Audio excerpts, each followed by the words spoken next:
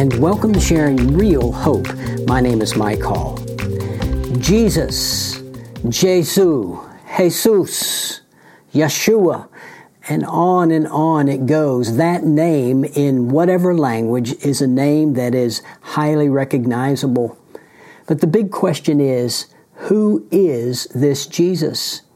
It is probably the most crucial question that one can ask. Who is Jesus? The Apostle John in the 4th Gospel answers that question. As a matter of fact, he takes the entire book to answer the question, who is Jesus? If you go back to the next to the last chapter in his Gospel, chapter 20, and read verses 30 and 31, you will get his purpose statement, and it is very clear. Listen to John chapter 30, verses 30 and 31. Therefore, many other signs Jesus also performed in the presence of his disciples, which are not written in this book. But these have been written so that you may believe that Jesus is the Christ, the Son of God, and that believing you may have life in his name. Wow, what a powerful purpose statement. Basically, summarized in my own words, John is saying, hey, there are a lot of signs that Jesus performed, and I'll talk about that word in a moment, but I've picked certain ones out of all of them, and I wrote them down so that you will come to know that Jesus is the Christ, the Messiah, the promised anointed one of God that has been promised for centuries to come. And that you will know that he is the Son of God, or put another way, God the Son. So John's whole purpose in writing the Gospel of John is to make clear who Jesus is. You know, there are a lot of people down through history that have not believed what John has written. There are a lot of people that have said, for example, that Jesus, he's not God, but he was a great teacher, or he was a great prophet, or he had a lot of really good things to say, but he really wasn't God. And there are even those, and this is very foolish, there are those who have questioned that there was even an historical Jesus. But I think that particular argument has been put to rest. There is so much evidence for that, the fact that there was a historical Jesus. But who is this Jesus? Well, back in the mid-19th century, a man by the name of John Duncan, he was known as Rabbi John Duncan, came up with something that he called the trilemma. Now, you've heard of dilemmas, but he said this is the trilemma. And basically what he said is Christ is either deceived by fraud, or was deluded and self-deceived, or was divine. And C.S. Lewis made that popular later on when he said this: he is either a lunatic or a liar or the Lord. He can't be anything else. And you may have heard that. Jesus, either a lunatic, something on the level of a poached egg, or a liar, a deceiver, or he is Lord. And so John says he is Lord. And you know, John's Gospel, along with all the other 65 books in the Bible, are the inspired Word of God. All of those are, and John's book is the inspired Word of God. Literally breathed out of the mouth of God, breathed into the hearts of those writers as they sat down and as they wrote that Word that God gave them. And so this is the inspired Word of God. And so when we go back to this purpose statement, there are three very specific and important words in the purpose statement. The first one is signs. He says, you know, there are many other signs that Jesus did in the presence of his disciples, but these signs I've written. So the word sign means attesting miracles. They are displays of power that point to a divine reality. They are supernatural acts. It's where God suspends transcends for a moment natural laws and overrides natural laws. And so Jesus did these supernatural acts, these attesting miracle signs. Another word in this purpose statement is this: you were given these signs so that you may believe. There's a very important word, believe, and it is obviously starts as an intellectual agreement, but it goes well beyond an intellectual agreement. It goes to a surrender of the will. It goes to placing a trust in. I believe that bridge can hold me. As I stand on the bank, I state it, I believe it, and in my mind, I may be intellectually assenting to the fact that I really do think that bridge will hold me, but I'll tell you, not until I step on it and begin to walk across it do I place my trust in that bridge. I can stand on the bank and say, I believe all forever, and never really trust it. The Bible says that the demons, the devils, believe and tremble. They know intellectually, but they are not trusting.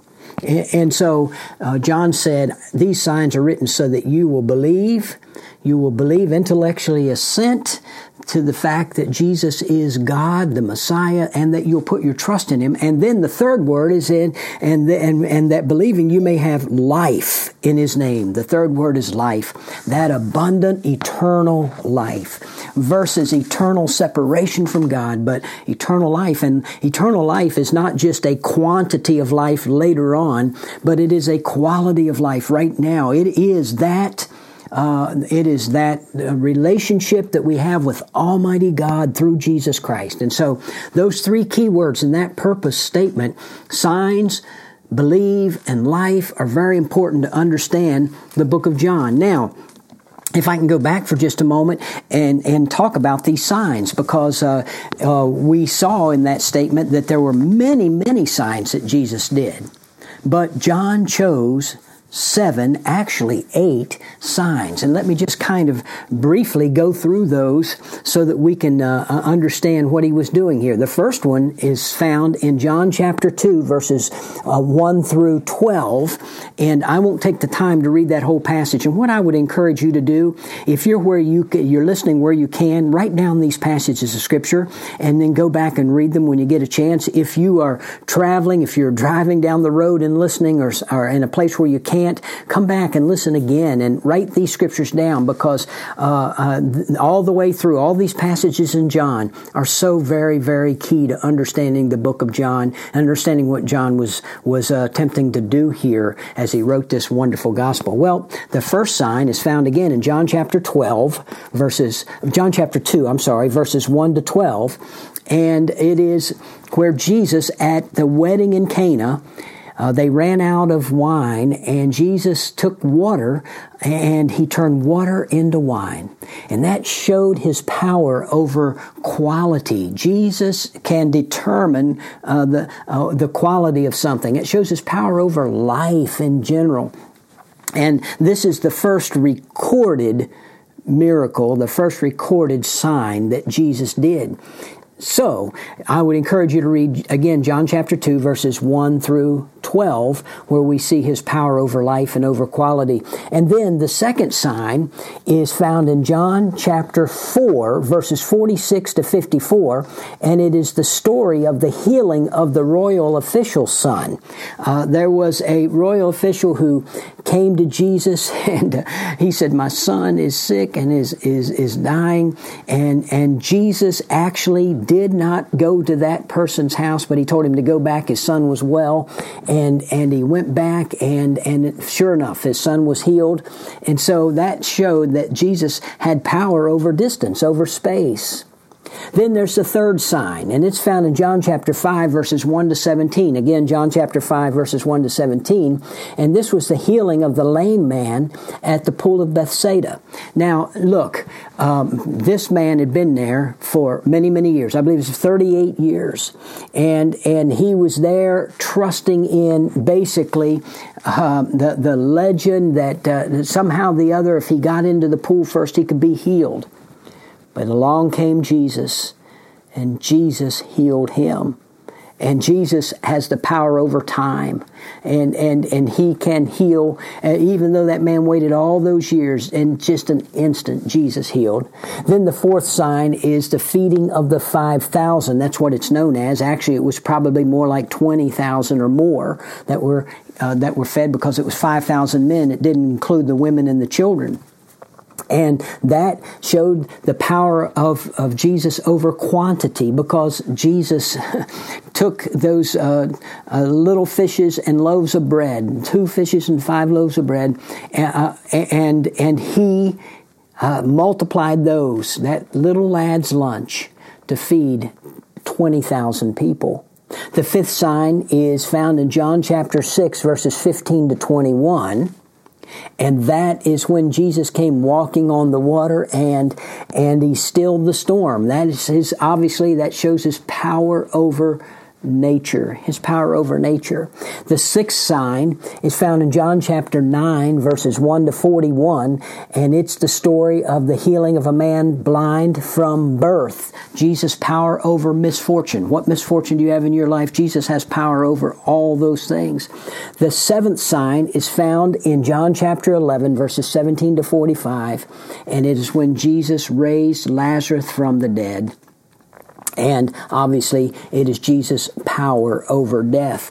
But then there was an eighth sign. I call it a bonus sign. And it was in John chapter 21, verse 6, where after Jesus was raised and the men had gone back to fishing, they fished all night and caught nothing. And then Jesus came and told them again to cast their nets on the other side. And they had a large catch of fish.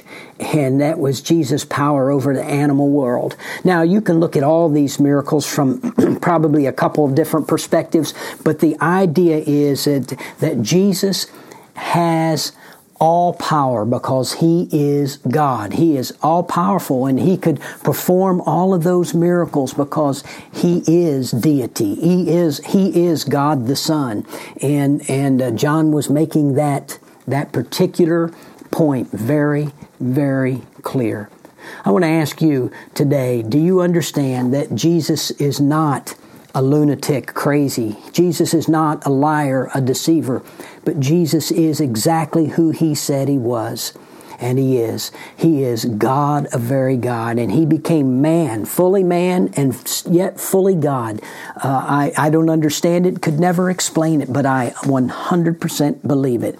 Jesus is God. And why do we believe in Jesus? Because it is through Him, through His death, His burial, His resurrection, through trusting in what He did, the finished work at Calvary. It is through that we can have eternal life and not perish, as John 3:16 says. So, if you have not placed your trust in the Lord Jesus Christ to be your Savior, the Savior of your soul, I invite you today to repent, to turn from your own way, and to turn to Him and believe on Him, and He will forgive you, and He will save you, and He will make you His child.